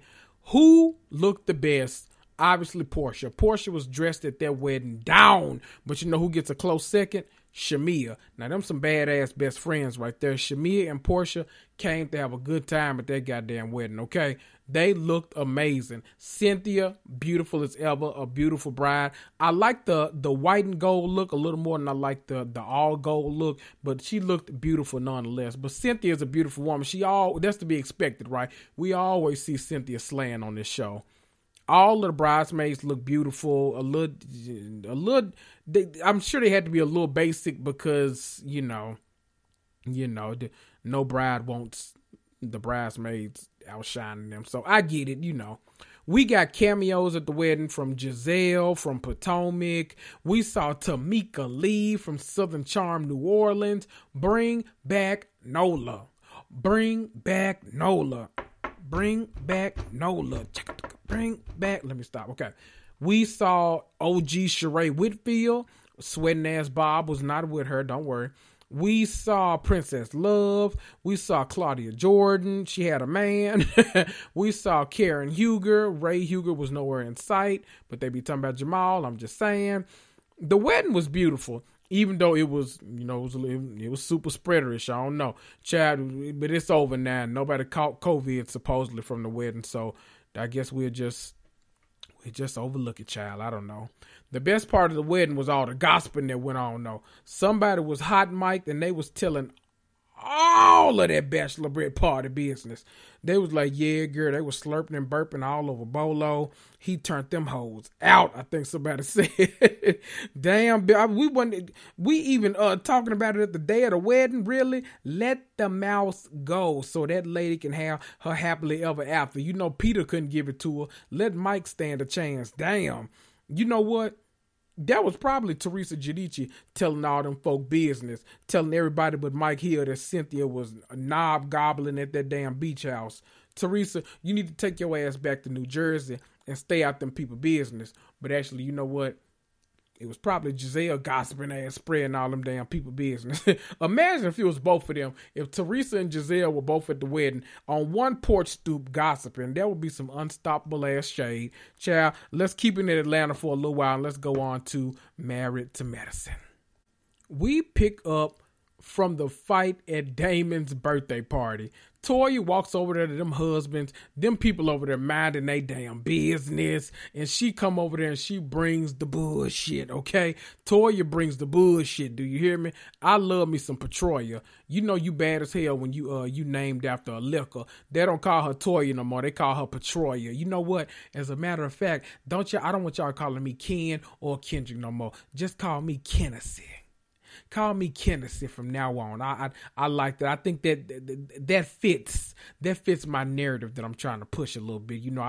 I'm trying to get as drunk as Toya and as drunk as Jennifer Aiden the next time I go out. I'm almost vaccinated. I'm going out somewhere, damn it. Y'all can't stop me. I'm not gonna be a super spreader like Cynthia, but I'm going out and I'm gonna give me a little piece of the action. Y'all ain't gonna be able to stop me. I'm going with Petrolia, Jennifer Sladen, and Kennedy. That's how it's gonna be. After Toya ass finally exited stage left, Big Jeannie had to drag her ass out there with crab legs in tow. Simone and Jackie finally put their issues on the table. Jackie set Simone up for the kill. Jackie said, we've been through, so much. Our fathers, they both went through it at the same time. Everything. But bitch, you didn't have my back with Buffy. Now see, listen, what y'all don't want to do is give Buffy ass any extra shine. Buffy Parcell or Pertrail or Patron, whatever last name is, that lady is sitting at home living for this shit. Living. They get into it and Simone walks away. After wiping her tears, though, she ends up coming back and then she gets into it with Heavenly. And that's a battle right there. Simone versus Heavenly. Two loud ass people ready to fight. Now that's all you need in life right there. And listen, they was cussing and fussing all around that damn pool. The damn mermaids were concerned. They didn't know what to do. Heavenly said, I'm trying to be nice to your dusty ass. Heavenly so goddamn funny. Needless to say, they didn't make it back that day. They left. And they still unsolved mystery. Chat, let's skip forward and talk about Funky Dineva ass coming to see Heavenly. Now look, I'll be honest with y'all. I used to be the biggest Funky Dineva fan in the world. But this past year, a lot of his stances on a lot of topics and shows and stuff, they've confused me. I don't want to use this platform to tear him down or anything like that, but it's just coming from someone who's like his biggest fan for like literally the past decade. Like when I first graduated college, I would listen to Funky Dineva at work every single day. He was the funniest person in the world to me. I just don't know. I just don't feel right giving him my views anymore because I don't know. I felt it was so much problematic stuff I felt. But that's another topic for another day. I did, however, I like the scene between him and Heavenly because I know they're friends in real life. They do a lot of events together. They actually hang out together whenever he's in Atlanta or whenever she goes to Florida. I like them as friends. They seem to have, and it comes through on camera a lot. She was fixing that mud mouth that he had. He was missing that tooth round the side. You know, you had to go up the block, hit the corner, and then round the side. He was missing that tooth, but she put it back in, and she didn't let him give him no coronavirus. So I like that. I like them as friends. Now I still can't watch neither one of y'all YouTube channel because y'all shows out, but I like y'all as friends. Keep supporting each other or whatever. I liked learning about Anila this episode. You know, Anila is the new cast member. She came in through Toya. That's her friend. She lives in her neighborhood. Her family is so cute, and I'm just always fascinated. You know, whenever they show the doctors on this show coming in and sterilizing, and they got to hold the kids back because daddy ain't sterilized yet. Let them go take a good bath, one of them good hot water baths with the good soap, the artisanal soap, and then a little bit of that a little bit of antibacterial soap too. Get all that shit, rub all that shit in there. Now, she used to be what she calls Devil Wears Prada, but then when she got married, she knew she'd have to give all that up, so then she became like an influencer, a fashion vlogger, like that kind of thing. They talk about choosing to build their house in 2020, and then 2020 happened. Like they literally were having this house built, and then COVID and everything else in the world happened. She actually says this is how her and Toya met. Toya's contractor is the one that's building her home too. I like them. They seem to have like a pretty genuine friendship. I follow Toya online. Y'all know Toya my favorite on this show now that they dusted Mariah's ass. Child, she got dusted like Thanos. So I'm hoping she come back like Monica Rambeau in that episode. But yeah, just don't hold y'all damn breath. Child, don't get me started. Y'all know that's the hardest loss I've had on Bravo, losing my Mariah hook. But still, I rise. They seem to be good friends. I think they've been hanging out since like 2019. So they seem to really be good friends, and it kind of shines through on the show too. So I like seeing it. Anila, welcome to the crew. We'll see how it go. We flick motherfuckers off these shows if they don't do right. And our Merit the Medicine cast does not change. So bring it, Anila. Bring it on. Simone and Cecil throw Michael a graduation party, and they do it outside of her doctor's office with like this whole little setup, like RVs and all kind of stuff, ice cream trucks, the whole 9 yards. I love Cecil and Simone's relationship and their family so much. They always make me laugh and smile no matter what. Simone said that man pulled up next to her in college in a Hyundai, and had she known that was him, she would have picked one of them driving a Lexus. Look, she didn't have time for all that. I know that's right, Simone. I was in college riding around. You know what? I almost told too much of my damn business. Let me stop. See, I just told y'all about my damn business at work. Let me stop telling y'all all my damn business. Just know it was a whole lot of pollution being emitted into the atmosphere because of the cars they had me riding in, child. I wish Jackie would have been there because their friendship is real important to the show, but I get it. They still working through it. Speaking of Jackie ass, let me address this. I didn't pay any attention to what Jackie and Curtis were talking about during that scene because she came home and Curtis was cooking dinner in the air fryer. Shout out to all the air fryer connoisseurs out there. Shout out to Kaya and Aaron from the Bravo While Black podcast, who you've heard in this episode so far, because air fryers are life, and we all know that. But Curtis, You should have sent that salmonella ass chicken that you was cooking back through there for a few minutes. That chicken was pinker than Elle Woods showing up to Harvard University to win her man back. Warner? Oh, Warner, you go here? Oh my God, Warner. Oh my God. You should have sent that damn pink ass chicken back for at least 5, 6, 7 more minutes, because that shit was not done. And Jackie, you a whole damn doctor eating that shit. Now you got coronavirus from that damn chicken, and now you can't go to work and help save lives, and the babies ain't stopped coming. And you know what? I'm disappointed in you, Jackie. In the last portion of the episode, we see Heavenly and Simone actually make up in the last scene. It was actually a mature conversation, and both of them were taking accountability for a lot of the stuff that they've done, like over the past 2 or so years. But the thing that had me bothered the most, Heavenly, that wig you had on and that that wig you had on in that confessional, it looked drier than a glass of Pinot Noir. This just me and you talking, sis. Now don't mind nobody else in the room. Just put you like a little jojoba oil around the roots, and put a little shea butter around the side, and you put something in it to just like hold. You know what the setting? Put some setting lotion up there and just let it sit for a while. That wig was it was a little dry.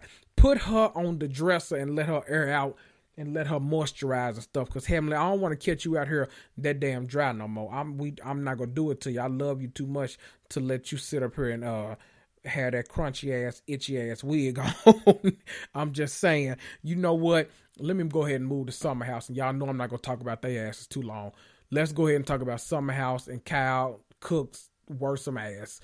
I still want a Loverboy apprenticeship or a Loverboy a sponsorship or something, but I doubt I'm gonna get it after this episode. That's okay. The first 4 seasons of this show, I didn't want to admit it, but Kyle was low-key my favorite. Kyle, for some reason, everything you do annoys the fuck out of me this season. Why the fuck were you crying when Stravy left the house? Was that your man too? Like, what was I sometimes watching this show, I feel so out of touch because I don't know. I never understand why anybody on this show is crying. I really don't. Like, ever. If Kyle is crying, if he finally ain't crying, Amanda's crying. If Amanda ain't crying, Hannah's crying. If Hannah's not crying, Carl's crying. It's too much. I did like, though, at the beginning of the episode, I like that Lindsay, even though she single-handedly destroyed that relationship, I'm not going to argue with y'all about that. She self-destroyed that relationship. She threw the grenade and was surprised that it blew up. I'm glad that she came out and was like, look, I only got a few hours left of my birthday. Let's turn the fuck up. And you know what they did? They turned the fuck up. Now, see, that's what friends do. I know that's right, Lindsay. The next day, after this terrible ass birthday that Lindsay experienced, we find out, I'm just mentioning it because I think he plays a kind of a bigger role later in the season. We find out that Hannah has a guy named Dez. Now, he's a comedian. He slid into the DMs literally right before she came into the house. I think they hung out one time before that. I want to say they met through Countess Luann, maybe. I don't know. That's another story for another day. Shit, I don't know. But of course, we all know that they're engaged in real life now. So go ahead, Hannah. Do your thing, Hannah. Now, while you were sniffing around Luke's yard, when you had a whole husband on reserve, I'll never know. But, I try my hardest to, I try to stay out of white people's business. It don't concern me. I try to stay out of it. I don't want to, police what you're doing. It didn't make sense to me. But hey, what can I say? The major conflict in this episode stems from a text that Hannah and Paige sent to the rest of the house. They were tired from staying up so late the night before. So when Kyle and the others were like banging music outside, they asked them if they could turn it down a little bit. They didn't say turn it off. They said turn it down just a little bit because according to Paige, like literally the walls were shaking because the music was so loud. Amanda, being, mature, she goes over to actually try to turn the music down a little bit, but then Carl kind of runs, Carl ain't even on this damn episode. Kyle runs over there and he's like, what are you doing? To say, it's like, what are you doing? I can come down on either side of this argument, But then Kyle, in his fits of rage over having to turn the damn music down some because it was shaking the walls of the house, he says, some of us actually have to work hard during the week and want to enjoy our weekend. Am I interrupting your podcasting? Oh, bitch. Oh, bitch. Now, you got me fucked up now, Kyle. You got me fucked up now. I ought to do like they did with the Boston Tea Party. I ought to come up there and get that weak-ass, Kool-Aid-ass Loverboy tea and pour that shit all in the Boston, child. Where did they pour the tea at? I don't know. They poured it out in the harbor. I remember that part. They ought to pour that Loverboy tea out in the harbor. But then, see, I had to buy it first, so they kind of defeat the purpose. I don't know. Child, somebody send me some free hibiscus tea or whatever the hell Kyle and them slanging up there so I can pour that shit out in the river. You're not going to talk about podcasting like I don't have a goddamn job during the day that's stressing me the hell out and trying to run this damn Instagram and then trying to do all these damn the regular episodes and then trying to put out a bonus episode every weekend. Kyle, fuck you. How about that? Him, Lindsay, and Danielle, all of them all get drunk. And then they end up going in the kitchen. They talk about the entire Gen Z generation. Apparently, Gen Z is being represented by Sierra, Hannah, and Paige, representing the entire generation. I don't know why. But I'll tell you why, actually, because they're adults living with people half their age. I keep saying this to y'all, and I stand by it. There's always going to be conflict in this house because there are two separate generations of people living under one roof. I'm just saying. They talk shit, and Hannah ends up walking upstairs to like get some water or something. Hell, I don't know what the hell she was doing up there. Probably eavesdropped in the first place. And they completely switch subjects. They talking about rowing machines, kettlebell exercises, when they buying a weight bench, all kind of dumb shit. Hannah goes and tells Paige, and Paige like already knew. She was like, oh, I figured so. It's so obvious that like Kyle was talking about her and how Kyle never talks shit to her face and all this kind of stuff, and how he only wants to beat around the bush when he does. This, of course, sets up the major blowout of the episode. Oh, boy. Later on the next day, when they all finally wake up again. The next day, which I think is Saturday because I think they wanted to sleep on Friday. The next day, they're putting the party together, and Kyle is up on, like, the second floor making a lot of passive-aggressive comments from the top floor of the house. This actually leads Hannah and Amanda, though, to have a great moment because, you know, Hannah and Paige, of course, call him out for the bullshit that he's saying, but it leads to them having an open and honest conversation with Amanda that kind of compound on the conversation that Amanda and Hannah had earlier where they both apologized to each other. Hannah, you know, she talks about how she has a lot of anger towards Kyle and she tends to project that towards Amanda sometimes. See, it's big of you to actually recognize that because, yeah, that's what the fuck you do, but child, I ain't mad at you. You know, I told y'all if I'm mad, I'm throwing Roku sticks, all kind of shit. Quit playing with me. Quit playing with me. Quit playing with me. I'm just saying, quit playing with me. Then we get to the part of the episode that really annoys me. See, I know most of y'all, I'm rational enough to know that most of y'all probably fall on the other side of the fence. But I see through a lot of the bullshit that happens on this show. Kyle is a gaslighter, no fucking lie. He spends all of this like time when he comes outside throwing these passive aggressive digs and comments at Hannah and Paige, and then he gets like super shocked and plays victim when they respond. I hate having to constantly be Giggly Squad, like Team Giggly Squad. I don't want to be that. Not after they said that high yellow man should have been James Bond. I didn't say that. Ooh, he found his motherfucker too. I didn't say that, but I don't want to be Giggly Squad all damn day. But certain shit that Kyle does triggers me so fucking badly. It's such toxic masculinity and it annoys every fiber of my being. And it doesn't help that I just watched that damn Operation Varsity Blues documentary about that college admission scandal with Aunt Becky. And he just strikes me as the type of parent that'll do that kind of shit one day. I don't know. I'm being real unfair, but I don't give a damn. What does this podcast have to do with being fair? Nothing. Fuck y'all. How about that? Child, let's move on to New Jersey before I get the fuck mad. Hell. This was a super fun episode of The Real Housewives of New Jersey, but it wasn't like a ton to it wasn't a ton to dissect, but it's an episode that like you just like to watch because it seems like everybody's having fun.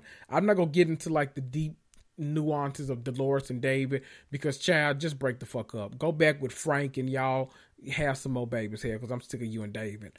I'm just going to focus on the fun of the actual partying that went on during this episode. The suspense comes when we find out that Teresa is extending an invitation to Michelle Pice and her husband. Now, keep in mind, this damn Joe Gorga's party. Now, why you inviting folk that got beef with him? I don't know, but, you know, you wouldn't be Teresa if you weren't keeping up a whole lot of shit. We know Jackie ass ain't coming. Jackie met with Melissa for lunch one day, apparently, and Melissa told her that she wanted to extend an olive branch. Child, they told her to stick the olive branch up her ass. Teresa said, well, maybe she should stick it up Evan's ass and maybe he wouldn't be out here cheating. And y'all better learn how to throw shade in Jersey. I know that's right. Shit. Michelle and John at the party, they finally arrive and Joe Gorga wastes absolutely no time pulling that man aside. Joe said it's on Sightington, okay? Not on site. It's on Sightington. Joe said, speak, bitch. No, he didn't say that. He said, you know, let me know what your grievances are. John listed out everything that he did, and he thought that, you know, Joe did handshake deals because he explicitly said that in the little event that they put on or whatever. Joe said, yeah, that, you know, that they would do more after that. Joe was like, well, yeah, you know, that was the deal. You're supposed to get paid, you know, after that, though. You're supposed to get started to get paid after that. Now, child, Joe, that sounds like a fucking lie. Don't nobody believe that shit. See, you out here gooping these people out of all this money. I believe that shit, Joe. I ain't trying to get sued, but I believe that shit, Joe. I'm just saying. Joe, let me find out you and Melissa out here gooping these people out they damn stimulus checks. Oh, child, let me not get sued. Let me move on. Michelle comes over to Melissa. You know how, hey, y'all, kiki and shit, sniggling and giggling. Melissa like, it's on Sightington with you too. She said, you saw me at that party, but you didn't say anything to me. Why the hell you running around telling Jennifer all my damn business? Chad, listen, she said, don't worry about it. No, they basically waited to see if the men were going to squash it.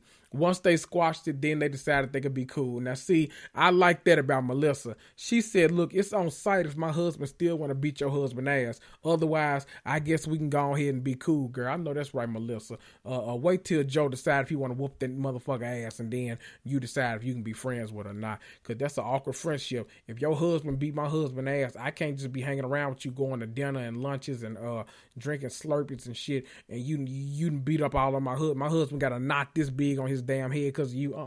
So y'all did the right thing. You waited till they figured it out, and then y'all decided y'all can move forward. Good job.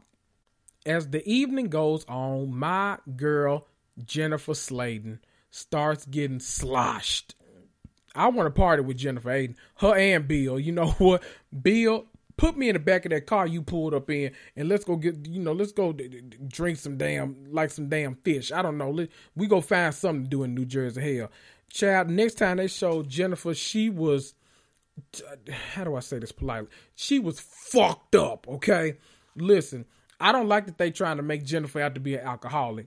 If you only getting fucked up at parties to blow off steam because you got as many children as you got bathrooms in your house, then so be it. So be it. Have fun, sis. Let that lady have fun. Not only that, she got a whole husband that's a doctor that can carry her out of the party when she needs to go home. I know that's right. Now, if you out here drinking, getting that drunk by your damn self, that might be a little problematic. But she got a husband that's going to make sure she gets home safely and is going to make sure that she don't, do it to an illegal limit.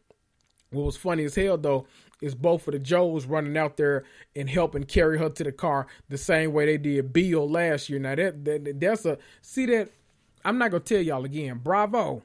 Bravo. Bravo. Bravo.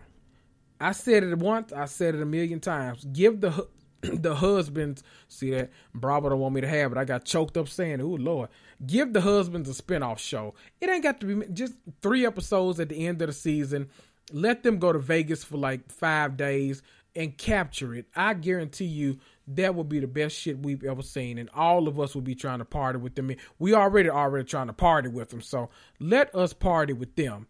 Now, before I get out of here, my boy Samaj, who has a podcast coming out, but y'all probably know him as Samaj with an H on Instagram. Y'all know he loves him some New Jersey, so I couldn't let this episode, this little interactive episode as I call it, go by without him telling y'all what he thought about tonight's episode of Jersey. Hey y'all, it's Samaj from the Instagram account Samaj with an H and from the soon coming podcast. Stay tuned for that, but I'm not here to talk about that today. Today I'm here to talk about The Real Housewives of New Jersey, and one scene in particular. It was Teresa's pool party. I love how, you know, her brother basically had to tell her to invite Jackie, even though she wanted nothing to do with that, but it was still a great party. Jennifer got so drunk. Melissa was there. Marge looked great. Dolores looked great. They had on the same shoes. That was really fun. And I really liked how great Teresa looked in her bathing suit. And, of course, Tony, the pool guy. I mean, he showed up in that crushed velvet shirt looking amazing. Love that. And, you know, just watching her get all cozy-feely with him and touchy, you know, giddy like a schoolgirl. It's very cute. Great episode.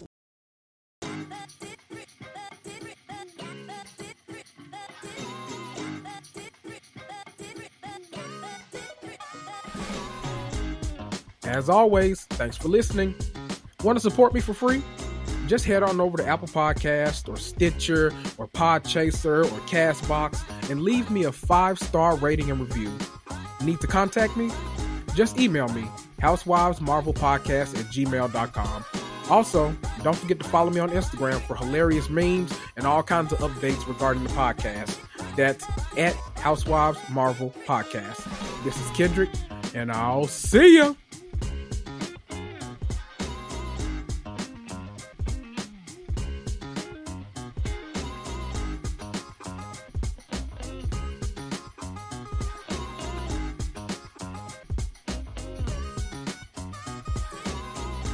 Mary redeemed a $50,000 cash prize playing Chumba Casino this year. I was only playing for fun, so winning this was a dream come true. Chumba Casino is America's #1 social casino experience. It's serious fun. With over 80 casino-style games to choose from, you too could win life-changing amounts of cash. Be like Mary. Log on to ChumbaCasino.com and give them a whirl. That's ChumbaCasino.com. No purchase necessary. Void where prohibited by law. 18+. Terms and conditions apply. See website for details. The voice in the preceding commercial was not the actual voice of a winner. Hi, I'm Maria. And I'm Mike. And we're Team Ready.